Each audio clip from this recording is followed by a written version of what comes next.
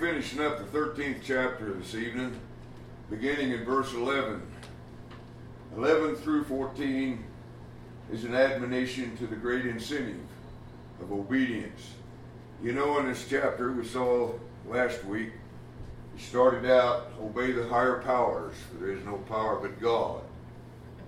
And the powers are ordained by him. And so there was the admonition of obedience in verse 1. Then we don't read too far till there's the admonition to pay tribute to Caesar. Render unto Caesar that which is Caesar's, as the Lord said on one occasion, and unto God the things that are God's. And so we have a responsibility there of obedience. And then he gets into loving one another in the latter verses 9 through 9 and 10, and obeying the law in loving one another. Because on love, as Jesus stated to the Jews in his argument with them, they asked him, what's the greatest commandment? He said, love God and love your neighbor. Second's like unto it, love your neighbor as yourself. And Jesus said, upon these two hang all the law and the prophets. So the law is the resolve of love. Law is the issue that comes forth from love.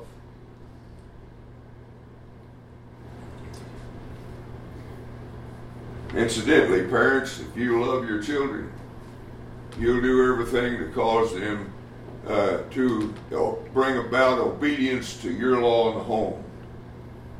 Because if they grow up not loving and obeying your law, they want the government and they want the Lord, and they'll go to hell, along with probably going to prison in the meantime. That's a result of not teaching children this love that is discussed here, that's the highest of all things, because out of it flows obedience to law. Well, he finishes up this 13th chapter, beginning in verse 11 and going through 14, with the continuation of this great incentive to continue to live the life of obedience. That's a thing we have to decide to do. That's our part in all of this. So the great incentive in chapter 3, verse 11 through 14 has 5 points. The first verse, verse 11, makes a solemn appeal to a clear explanation. The solemn appeal is knowing that you wake out of sleep. So the urgent appeal here is to wait for me, watch for me, be vigilant. It talks of vigilantly. And the clear explanation on reason for that is that salvation is nearer to us than when we first believed.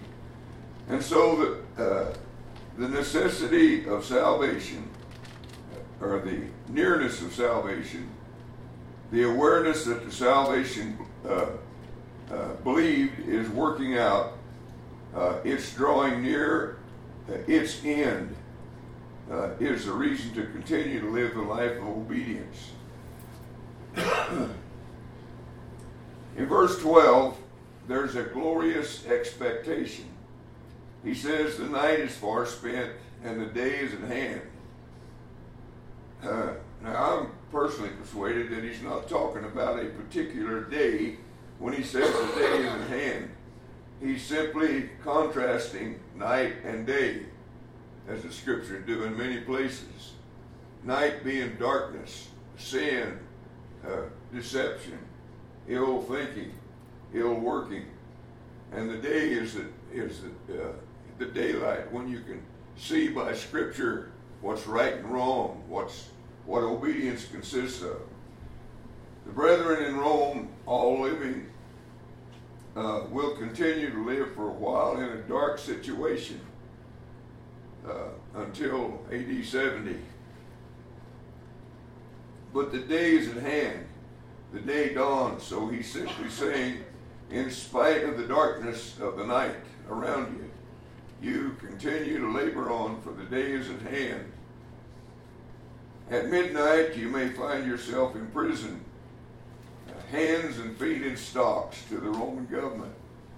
Go ahead and sing praises with the fellow next to you, for the day is at hand. I mean, no matter how dark the hour is, and particularly there in Rome at that time, what's the revelation? The day is at hand. The day of light, the day when the night is over, the day when the trouble is past.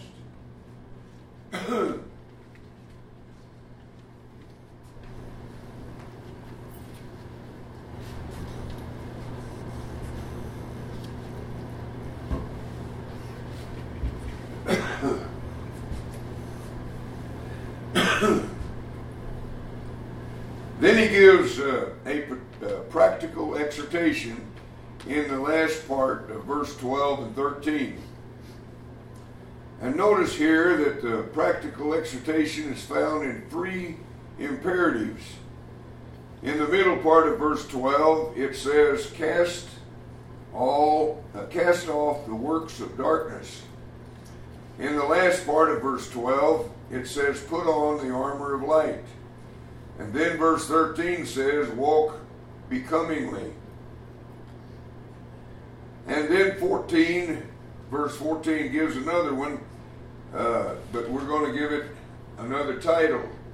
And so there's really four incentives from verse 12b through 14. And that is cast off, put on, walk, and put on. That you'll find in them verses. I think the last one is a summary. That's why it's separated from the first three. The thing we're to cast off is the works of darkness, and the thing to put on is the armor of light. That is, light as an armor. We're to put on light as an armor. Remember Ephesians 6? That all that armor can be characterized by simply the provision that God has made for the Christian through Jesus and through the Word, both of which are depicted as the light of the world. Jesus and the Word and the Christian, all three are called in Scripture the light of the world, aren't they? We're the light of the world. We're a candle set on a hill that can't be hid. Jesus is the light of the world. The Word is the light of the world. So if we put on the armor of light, we put on Jesus. And that's why verse 14 says, put on the Lord Jesus at the last of the verse 14. So what do we wear as armor?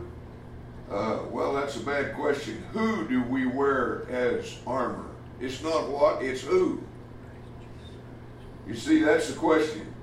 You go read Ephesians 6 again and see that every piece of that armor that you put on is Jesus. The breastplate of righteousness. Who's the only one that's right and righteous? Jesus. Our loins are to be girded with truth, Ephesians 6 says. Who is that truth and whose is it? It's the Lord, because he came to declare truth. It's Jesus. Our feet are to be shod with the gospel of peace. Who is our peace? Jesus. Our helmet clad with salvation. And is that not also a question of who? The only thing that is not literally Jesus is that which we wield in our right or our left hand, depending on which handed you are. And that is the sword of the Spirit. The rest of it, in reality, is your putting on of Jesus in your life. Just a different way of discussing the potential and the provision of Jesus. He's our helmet, our hope. He's our breastplate of righteousness. He's our feet shod. He's our sandals shod with them sandals that are able and willing to go with the gospel of peace, to stand in the gap when it's necessary.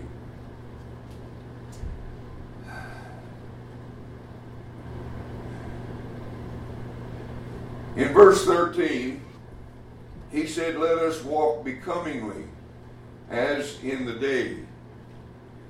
But in the middle of the night, that is far spent, in light of the fact that day is at hand. How are you to walk? As if it were already day. So in this dark world that we live in the dark world of Rome at that time, the admonition is to the fact that we walk what kind of walk? The walk of faith, as it were already day. Somebody says, well, I can't see where I'm walking. Well, the Lord has already said it's clear, so just walk like it was. That's what he's saying. You walk in this dark room as if it were day. The Lord has said it fully, solidly ahead, fully clear and fully level. Just walk. And so you walk becomingly as in the way that is attractive. You walk as in the day and not in the night. To walk in the night, which he'll end this passage talking about people who do walk in the night, in rioting and partying and sensuality and all of that. And night stands for that in this context. Now he discusses the negative side of that in the rest of verse 13. He says, not in reveling and drunkenness, not in cambering and wantonness, not in strife and jealousy. And so every time that you read something like this in the New Testament, you can mark it down that those are the particular problems in the environment in which they lived. That's the way you'd do if you were writing an epistle to a congregation and you were fully aware of where their problems were, and you wanted to speak of some things that they should avoid. Would you discuss the things that were their problems? Well, absolutely. You naturally would. And so if I were writing to a people whose problem was covetousness, I wouldn't say be aware of fornication. That's not their problem. And so here are their problems. It's a dark night in Rome, in the city of Rome. For in the city of Rome you have characterized reveling. That means orgies and parties. Drunkenness, cambering. That means sleeping around. Wantonness, and that is the desire to have things that are luxurious in their nature. Strife and jealousy. And of course, if you and I ever lived in a nation where those things were problems, then we would want to remember this text, wouldn't we?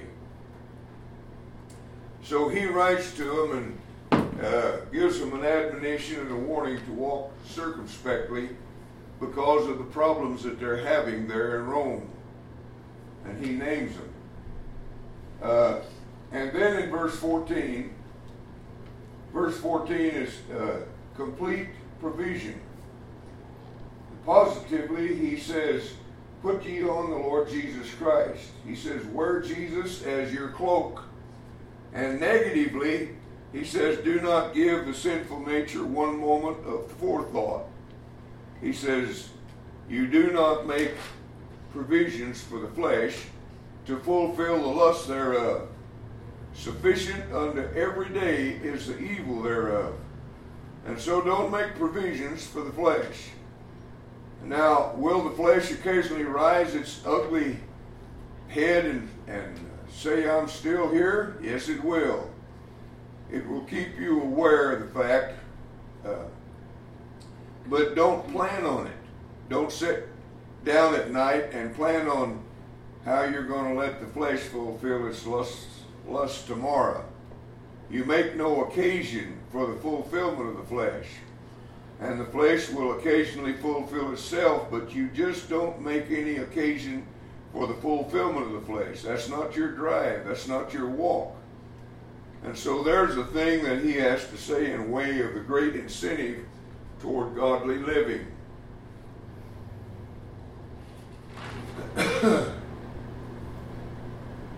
And then in chapter 14,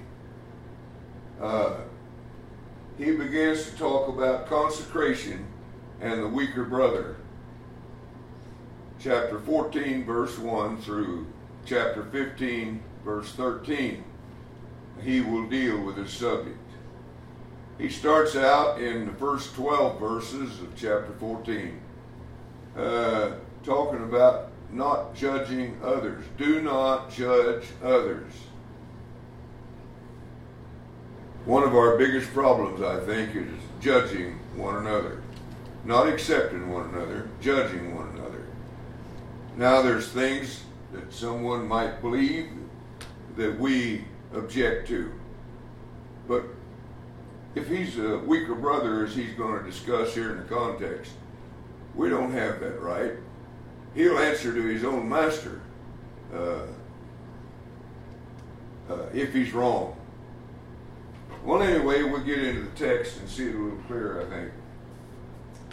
So I believe in the modern environment in which we live, chapter 14, verse 1 through 15, 13, are as important a text as is found in all of God's Word. There are 3 sections in this.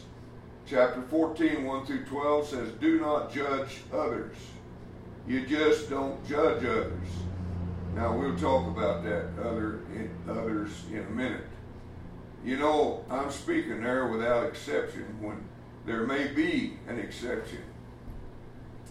In chapter 14, verse 13 through 23, he says, do not tempt others.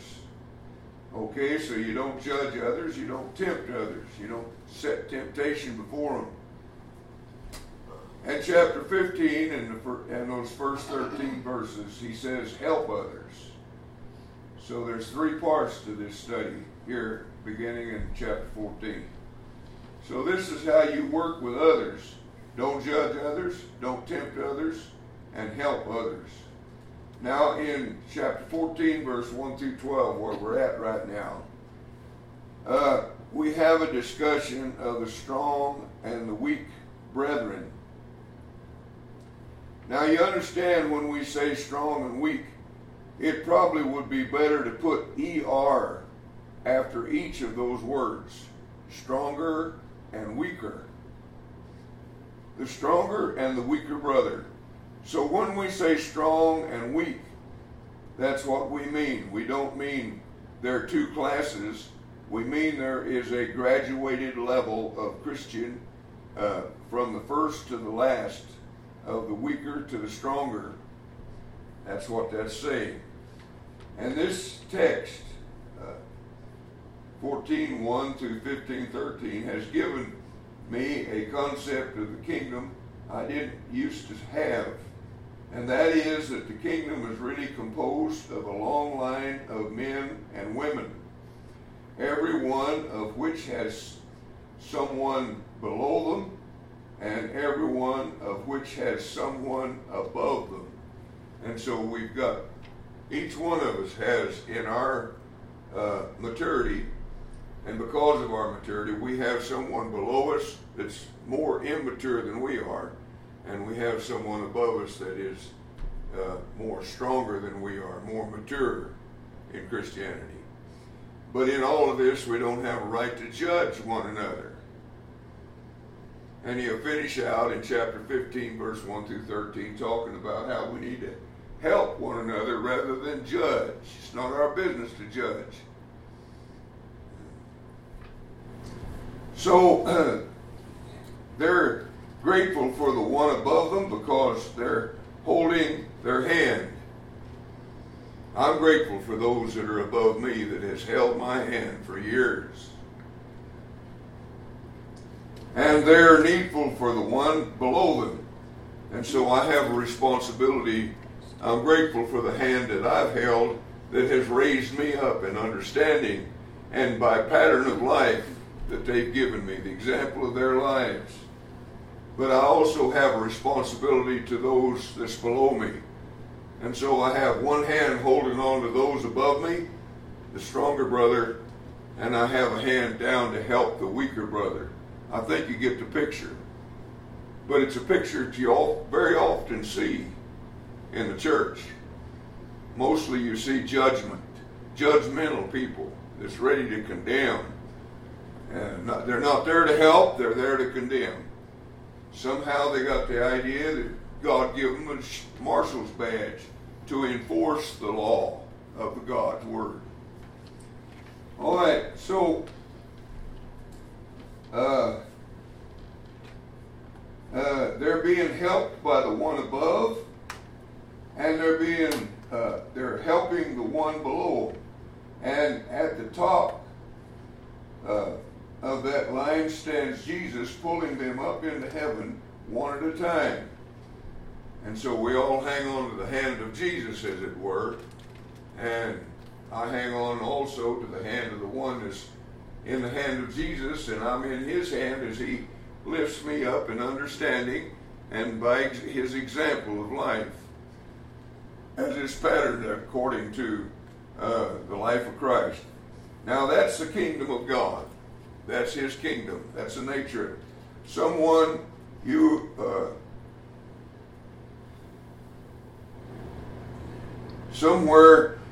you're along that line somewhere. Either see, all of us are the weaker brother to somebody, and all of us are the stronger brother to somebody.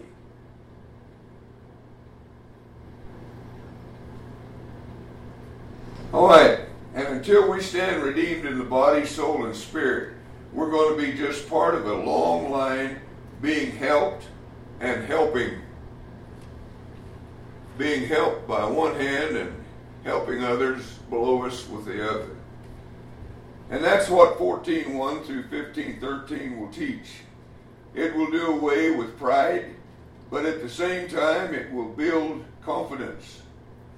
You know, a lot of times when we destroy pride, we do away with confidence. A fine horse has only been broken to the bridle. He's not been broken in spirit. He's just been broken to the rider. He still has all of the wild horse in him that once he had.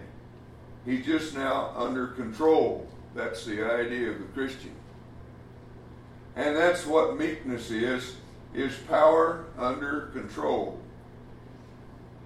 God said to Moses in the Old Testament, although he finally broke a few times, as humans do, he saw that the responsibility was so awesome that he had and so heart-rending that he cried out to God, did I give birth to all these people that I ought to be responsible for them?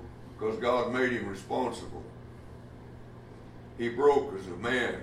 But still in all, God testified that he was the meekest man that ever lived. And meek means strength under control.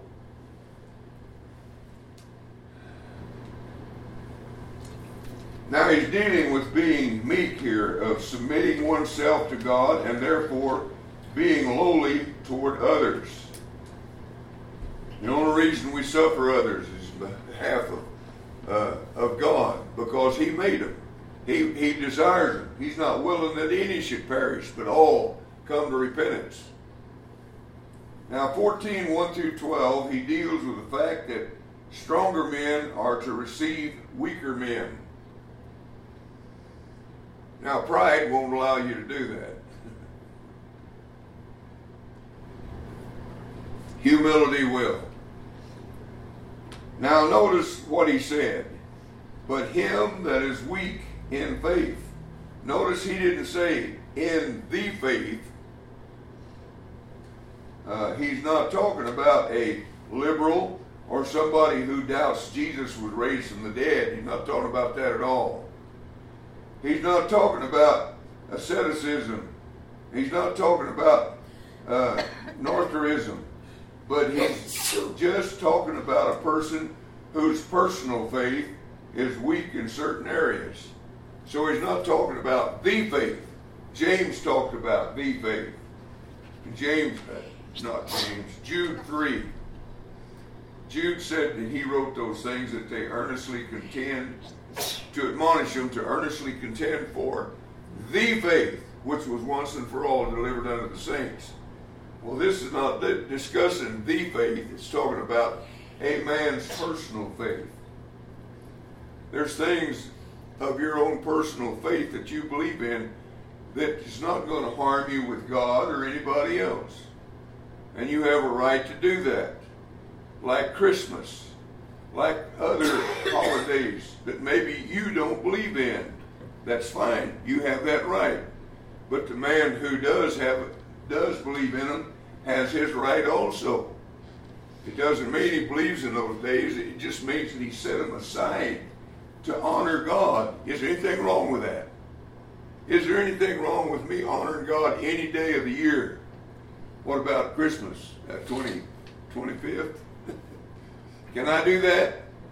It doesn't mean that I buy into all of the conflab of men over the centuries about Christmas, about that day. It doesn't mean that at all. Anyway, he's going to discuss this a little bit for us here. So he's just talking about a person whose personal faith, not the faith, but a personal faith, is weak in certain areas. He says, him that is weak in faith, receive ye, yet not to doubtful disputation.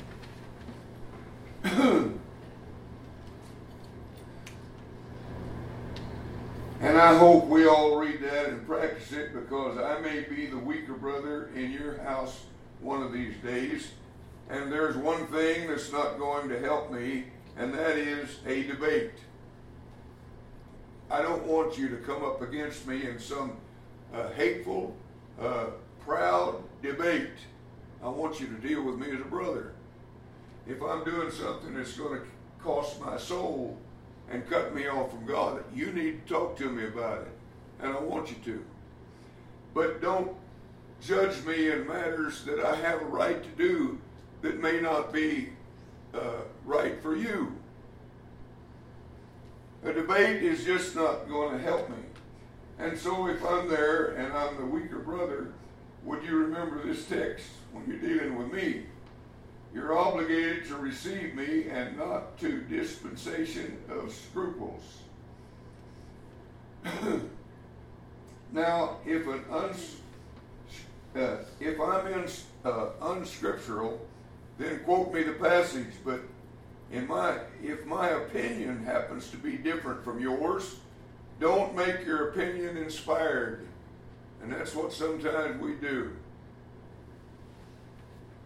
Just remember the Word of God is inspired and not your understanding of it.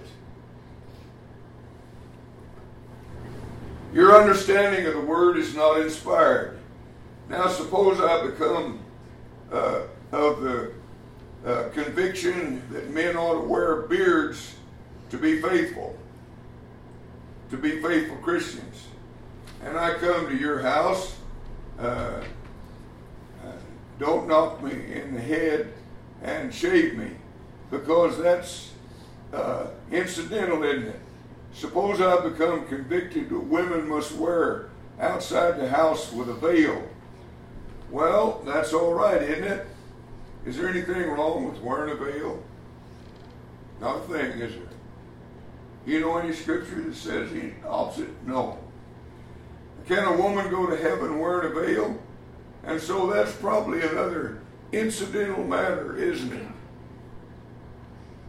it? Or suppose I am a new convert and I believe Easter was the very day the Lord was raised. And I believe December the 25th was the very day he was born. And so on December the 25th, I'm celebrating the Lord's birth in a special way. You think I'm going to go to hell for doing that? Because who am I honoring? Who am I set aside that day to, in a special way, to worship? The Lord. Is anything wrong in that? You reckon that's a sin? I'm not doing that for justification. You see, whether I celebrate Christmas or not had nothing to do with my justification at all. I know what justifies me, the blood of Jesus, and that alone, by itself, alone, justifies me.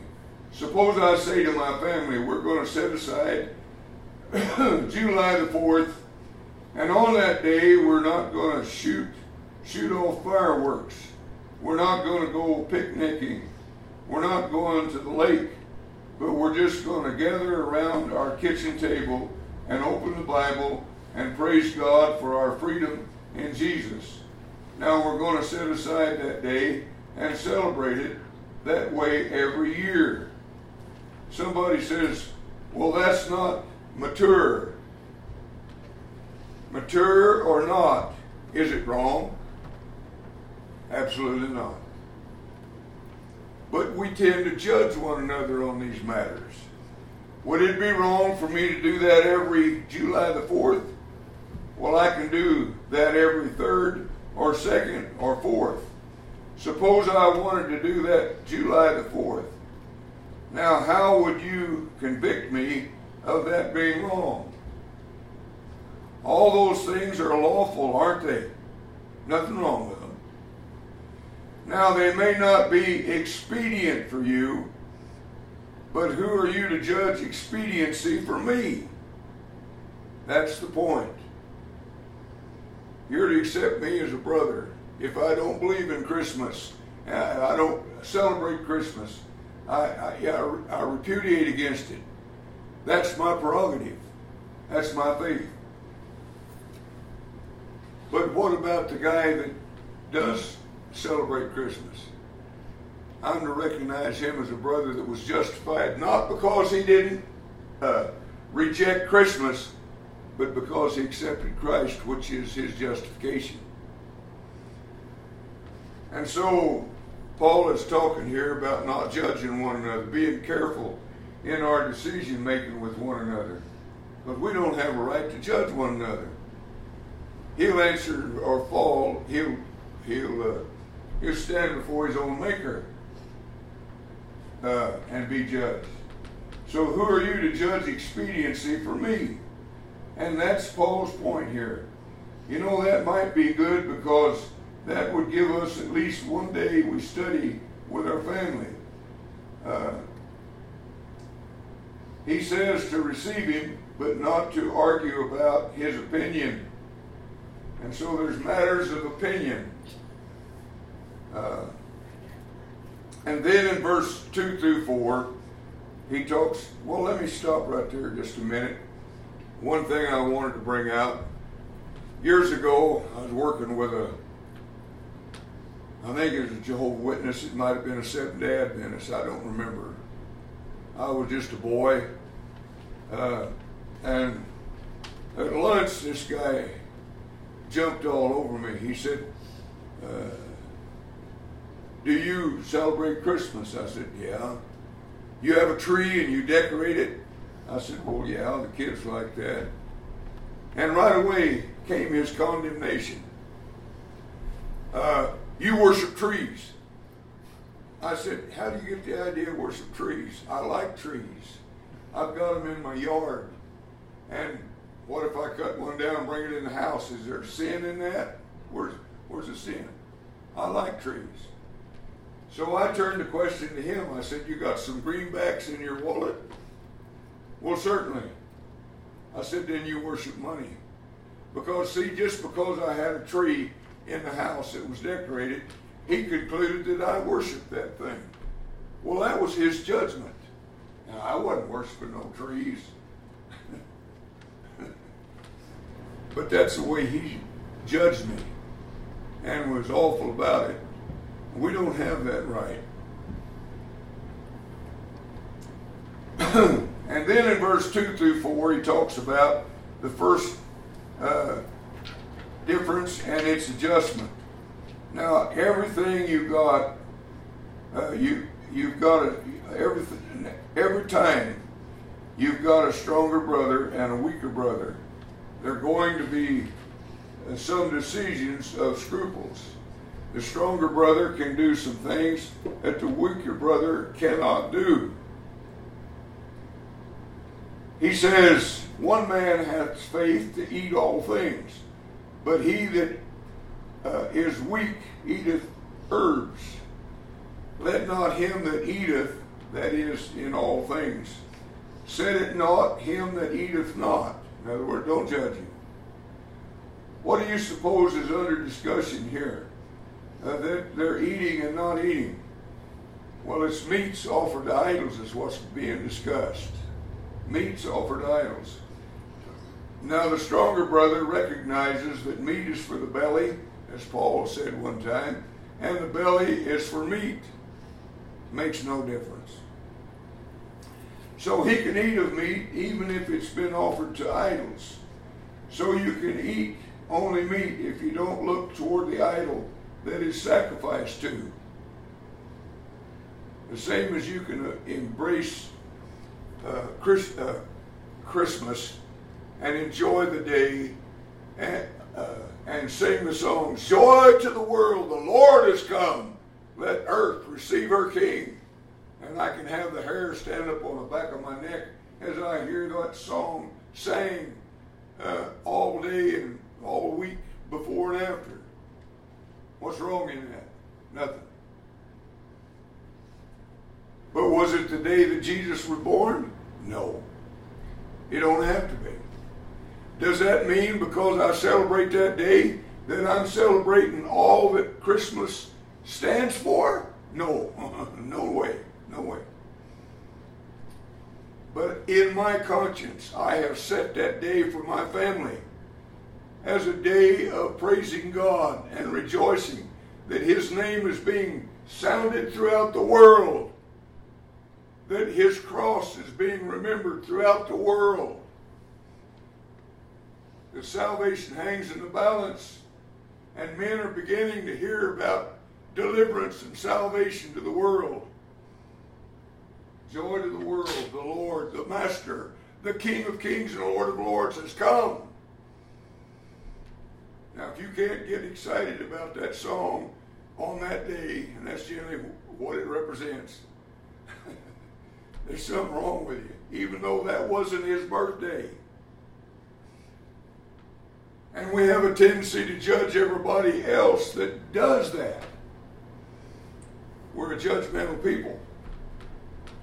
Now, Paul says he that is weak in the faith can't do that because what will he constantly think of while he's eating the meat that's been offered to idols here? Well, he'll be thinking about the idols, won't he? And he'll think, man, this is holy meat offered to that idol. Am I worshiping that idol will be his question because of his weakness and understanding. He's a weaker brother. He may not come right out and say, I am worshiping that idol, but there will be a question in his mind. Am I worshiping that idol?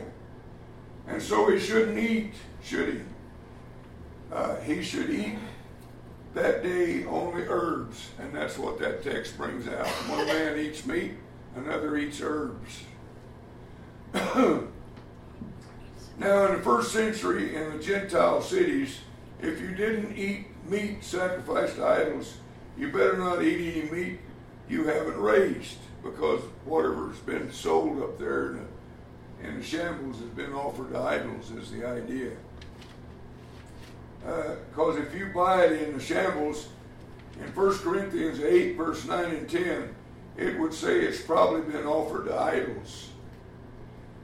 Shambles is the marketplace, see, like Safeway and the mall and places like that. If you buy it in the marketplace, the chances are at least 9 out of 10 that it's been offered to idols. Even in some areas of that country today, that's true.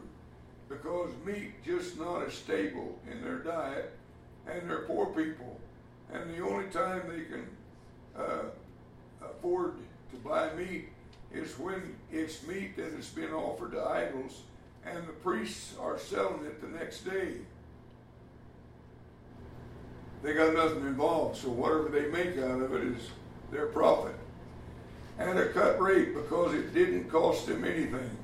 And so the poor people are able, on the day after a great sacrifice day, there's no way to keep that meat, so they got to sell it all in the next day or two before it spoils. And so it's pretty cheap about the third day when the flies begin to blow on it somewhat, it's fairly cheap. And so the poor can afford to go down and buy it.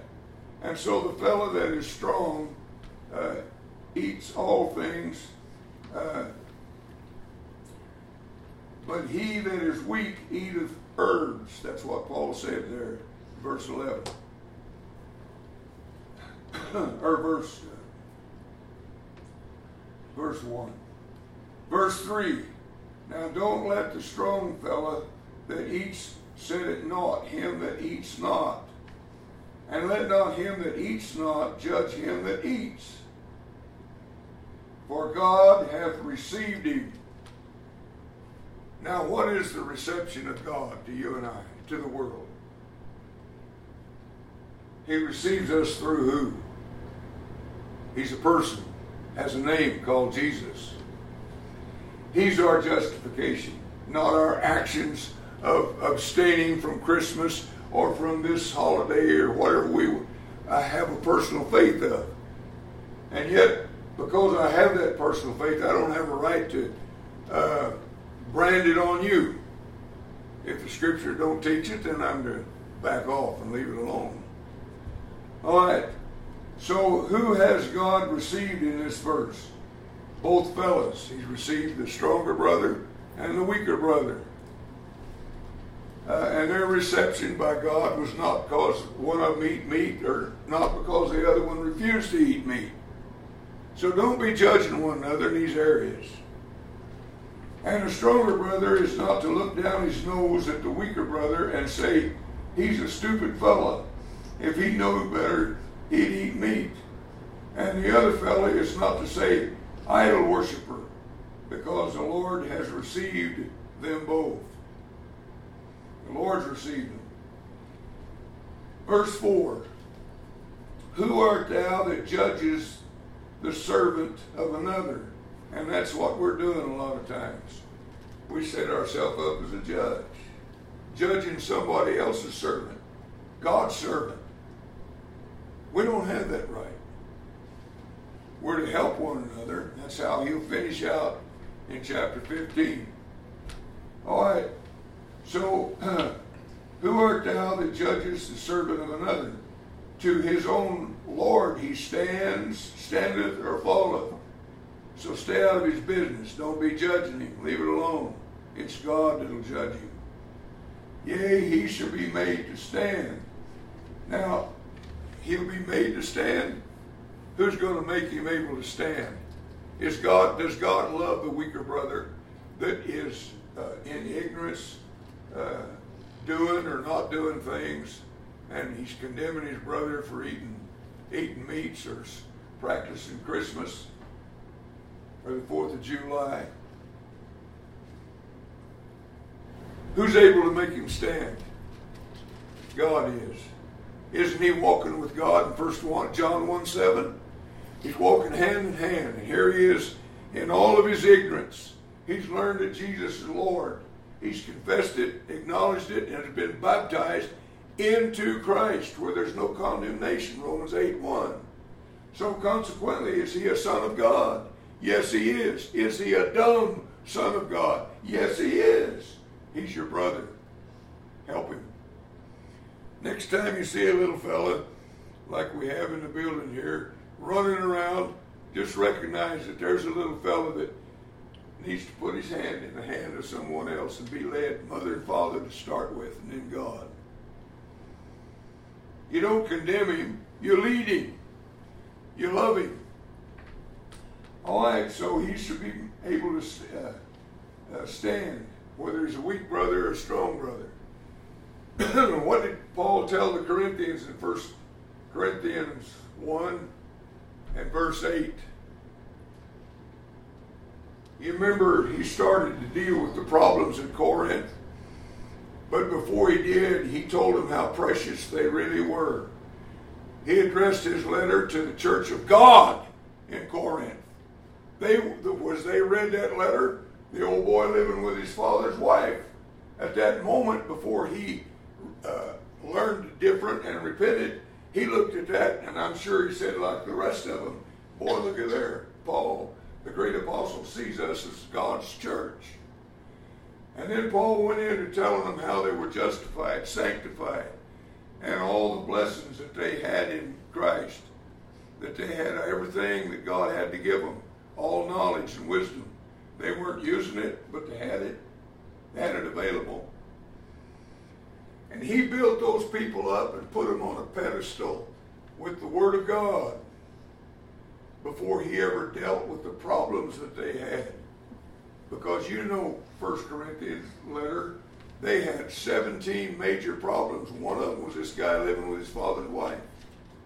And yet Paul addressed him along with the rest of them at Corinth and declared that he was justified, sanctified, and God would see him through to the day of Christ. Now that didn't mean he was justified in what he was doing. He needed to repent, and he did.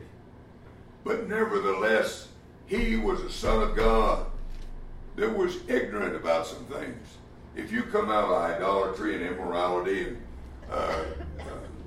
paganism as those people did there at Corinth, you remember that converged at Corinth was people of the world, because there was an isthmus there through which the ships delivered their goods from east to west, from west to east. So it was like New York City. You had people of all nations gathered there. What do you got when you got people of all nations? You got concepts and ideas and religious concepts from all the nations of the world. They had them at Corinth.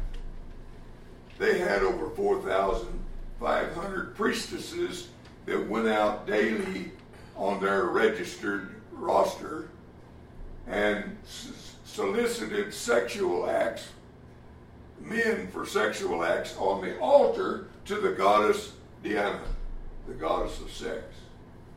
Now that's how corrupt these people were, that were taught the gospel, obeyed it, and were justified, sanctified, and brought into Christ.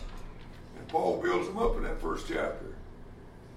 Tells them who they are. They're the church of God with all of their problems, because problems can be taught against and repented of. But they were still the children of God.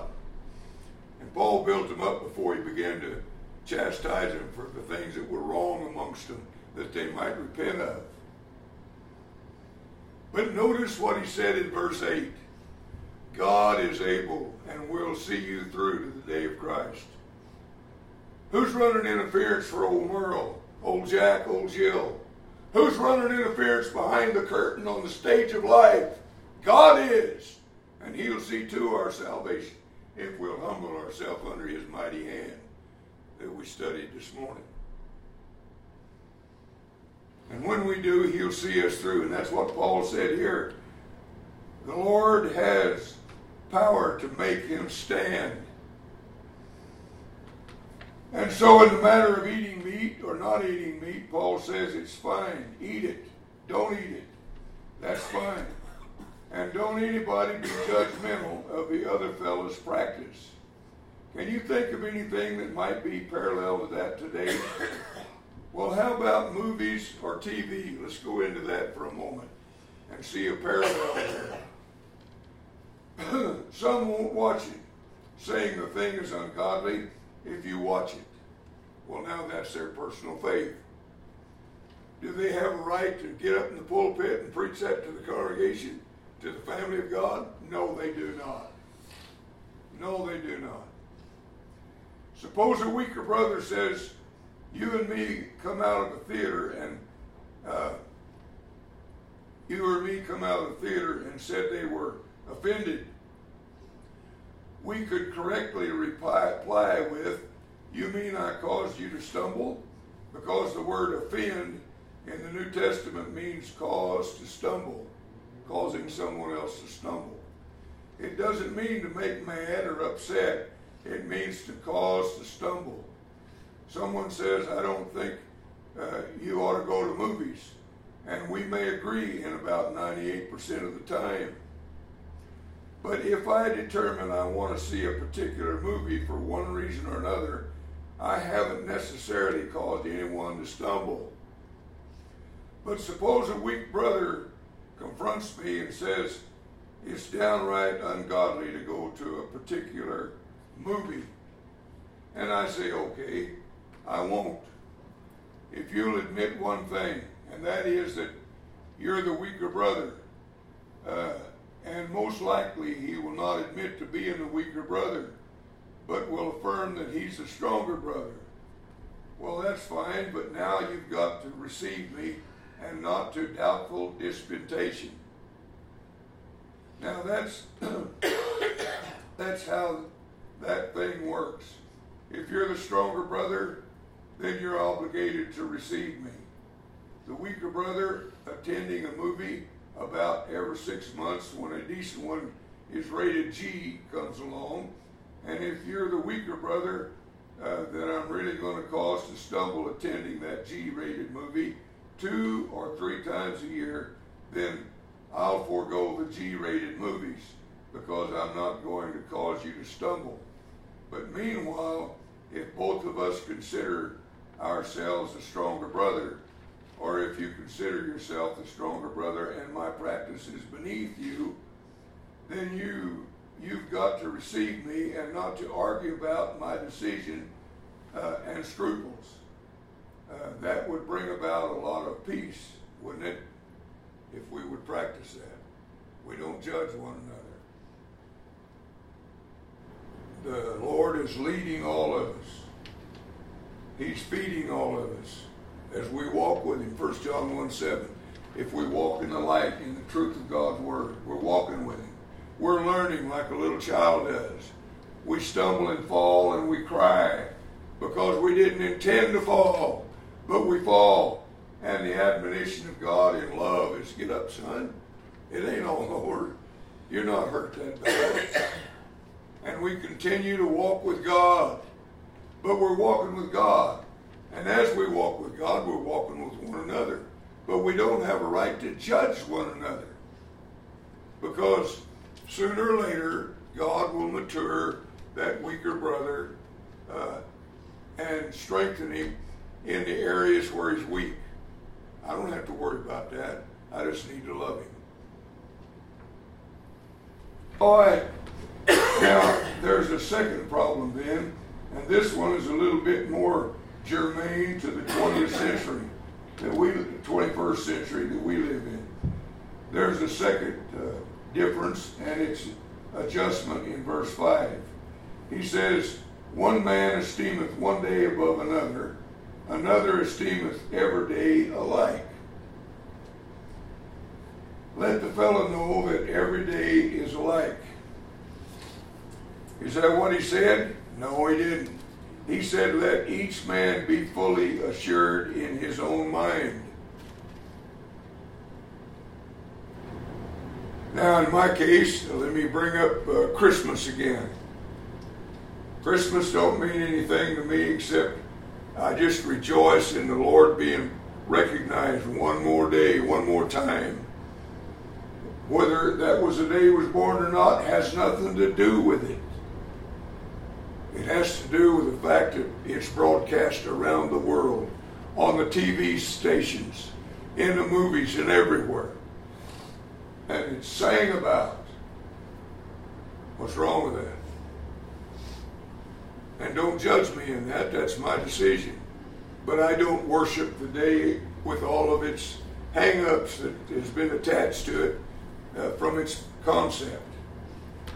And so each man be fully assured in his own mind, Paul says. That says that it's not wrong to count one day as a particular holy day. Now that's not mature because what's every day? A particular holy day. But it's not wrong. It's not sinful to account one day as a particularly holy day. What would be the background of this? What day you reckon they're talking about? Well, here they're talking about the Sabbath day. We're in the context now of the first century. We're back when Paul wrote this letter. We're looking at what he said here through the eyes of a Jew at that time, or a Gentile, but nevertheless a Christian of that era. So here's a Jew comes into Christ. 1,500 years of observing the Sabbath day is behind him in his history. What's he going to do for a while after he's obeyed the Lord, been baptized in Christ?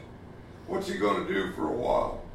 He's going to observe the Sabbath day, isn't he? He's going to do so in ignorance, isn't he? Do we judge that brother? Or do we love him and offer a hand to help him up in understanding as we can without offending him? He may die observing the Sabbath day before he learns different. And if I'm in his house on the Sabbath day, I also will observe it with him. Not that it means anything, but that brother does. And the next day we'll eat the feast of the Lord and have a great time worshiping Jesus at the Lord's Supper. But we're going to keep the Sabbath day holy unto God. What does God say about that fellow? He says in verse 5, let each man be fully assured in his own mind. And so why did the Jew observe the Sabbath? He observed it unto God. Is there anything wrong with that? Sabbath is merely a day, isn't it? The last day of the week. Is anything wrong with that? Now he's still going to go observe the supper. And you're the stronger brother, and you're in his house on the Sabbath. You're going to observe you're going to worship God on the Sabbath with him, even though it don't mean anything in regard to the old system. But you're not going to offend him just because you don't believe in it.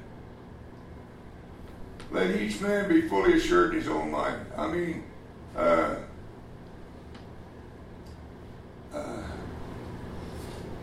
never preach an anti-Christian sermon. We need to preach Jesus and let Jesus take care of this fella who loves him more than he loves life, because he's going to leave behind him everything that is against Jesus, isn't he? And if he really sees Christmas for what it is, he will probably choose another day to honor the fact the Lord is being born into the world for him. But I think it would be good if we set aside sometimes a day with our family and said, let's think about today all day long. Think about the virgin birth of Jesus and its significance.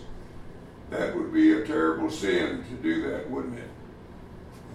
And that's all you're doing. You're honoring God and the Lord Jesus on what we call, what's been the world labels as Christmas, Christ Mass. But are we practicing the Catholic religion when we do that? No. No.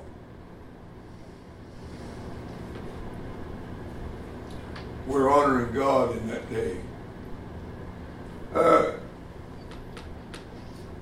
I think we need to grow up. I don't mean that we leave behind sound doctrine at all, because we're to earnestly contend for the faith. That's true.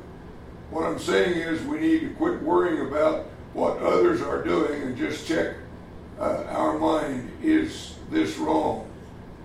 Just because people that we don't agree with, that we think are wrong, do certain things, that doesn't mean that they're therefore wrong. They might be right and we might be wrong. We don't need to stand in judgment over other men's decisions and beliefs.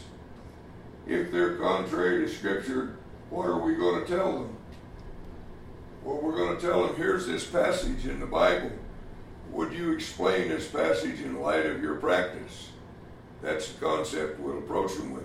But if they're not contrary to Scripture, somebody says, didn't Paul say, I'm afraid of you Gentiles because they observe days and months and seasons and years?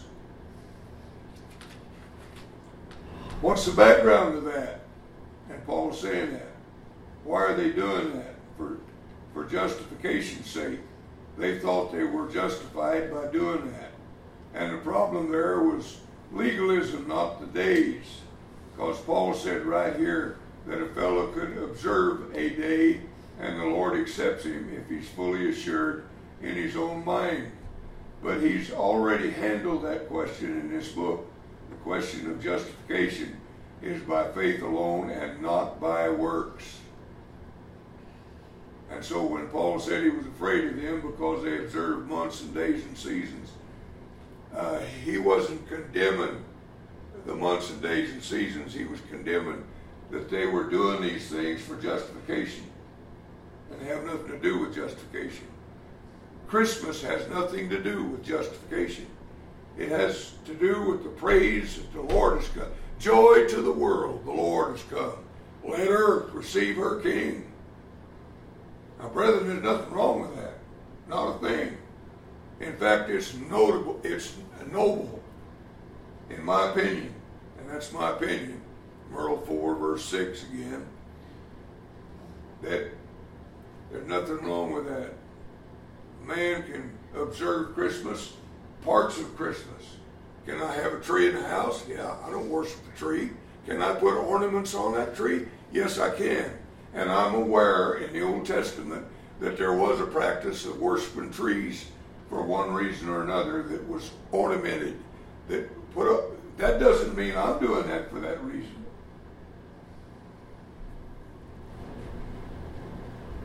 So what if I have a tree in the front yard and my wife loses her beautiful ornament, her ring, in that tree, and it's hanging there on a branch? Am I condemned by God when I don't even know it's on the tree? We get into ridiculous things sometimes in judging others when the Lord accepts them because they were justified by the blood of Christ, not by their practice of what they do on a certain day. Our time's up. And here's a good place to stop, I guess. Now that we're all confused, that I have confused you, and I'd sure like to borrow somebody's pen. Here is a pen. Here you go. I never can seem to remember to bring a pen. Keep it. You study these things out. I know I haven't been very clear. I can't even read my notes correctly. But keep in mind that if you don't have a scripture that condemns it in some principal way, then you need to back off from it. Because the Lord will see this man through to the day of Christ. That's what Paul told the Corinthians in verse 8 of chapter 1. And God will do that. He will see you through as He raises you, as He trains you. Is God a good teacher? The best. Definitely. Does He have all the information you need to live life successfully? Yes, He does. So, as Paul said to the Corinthians, you have all things. We have all things. He's given us all things, Peter said, for 2 Peter 1:3. Through the knowledge, all things for life and godliness, through the knowledge of Him that's called us to glory and virtue. So we have all things. And the Lord leading us, can we have difficulties and problems that the blood of Christ will cover until we learn better and repent of it? Yes. That's 1 John 1:7. If we walk in the light as He is in the light, we have fellowship with God. And in that fellowship, as we walk with God, do we have sin? Evidently we do, because the last that verse says, and the blood of His Son continually cleanses us from all sin. So while God is working with His young fellas and young girls in maturity, and raising them up in His family, in the kingdom, sure they got problems. God loves every one of them. And because they've been justified by the blood of Christ, they can have a lot of things wrong with them. And they can even die while they have those wrong concepts and still go to heaven. They're God's children. As long as they're willing to walk with Him. And maybe they don't have time before they die to walk with Him to learn that this is wrong that they're doing. Are they still God's children? Absolutely. If a person who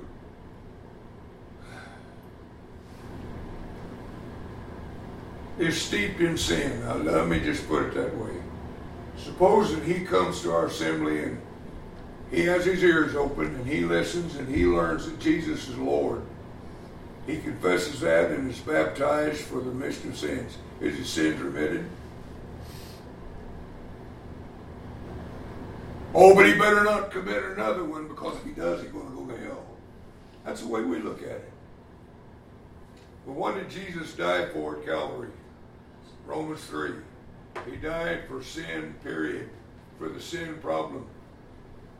Every sin that has ever been committed or ever will be committed is already paid for. That's what the Bible clearly states in many ways, in many places. Already been paid for. All that the Dahmers of the world or the bad people of the world, all they got to do is acknowledge that and come forth with a confession that they believe Jesus is the Christ, the Son of God, and be baptized for the remission of sins. Well, what if they die 2 days after they're baptized? They haven't learned that this is wrong in their life, and that's wrong, and that's wrong, and that's wrong. They've had a whole lifetime of developing bad habits that need to be corrected, need to be repented of, but they haven't done it yet. It's only been 2 days or a week after they was baptized that they died. Did they go to heaven or hell? Well, the Bible declares they go to heaven because there is therefore now no condemnation to them that are in Christ, who walk not after the flesh, but after the Spirit. All God requires me to walk with Him. Romans 8, verse 1. That's why we have assurance of salvation. That's why we have assurance of salvation. Yeah, that's the assurance. My salvation is not up to me. I make the choice that I want to be saved. God takes care of the rest, and He'll see me through to the day of Christ. 1 Corinthians 1, verse 8. Again. Thank you for listening to me. So we'll begin about there next time we meet.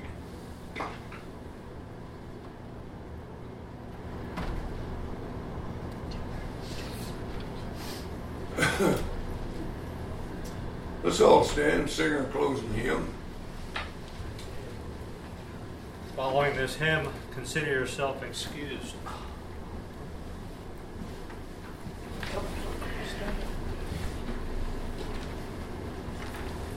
Sweet hour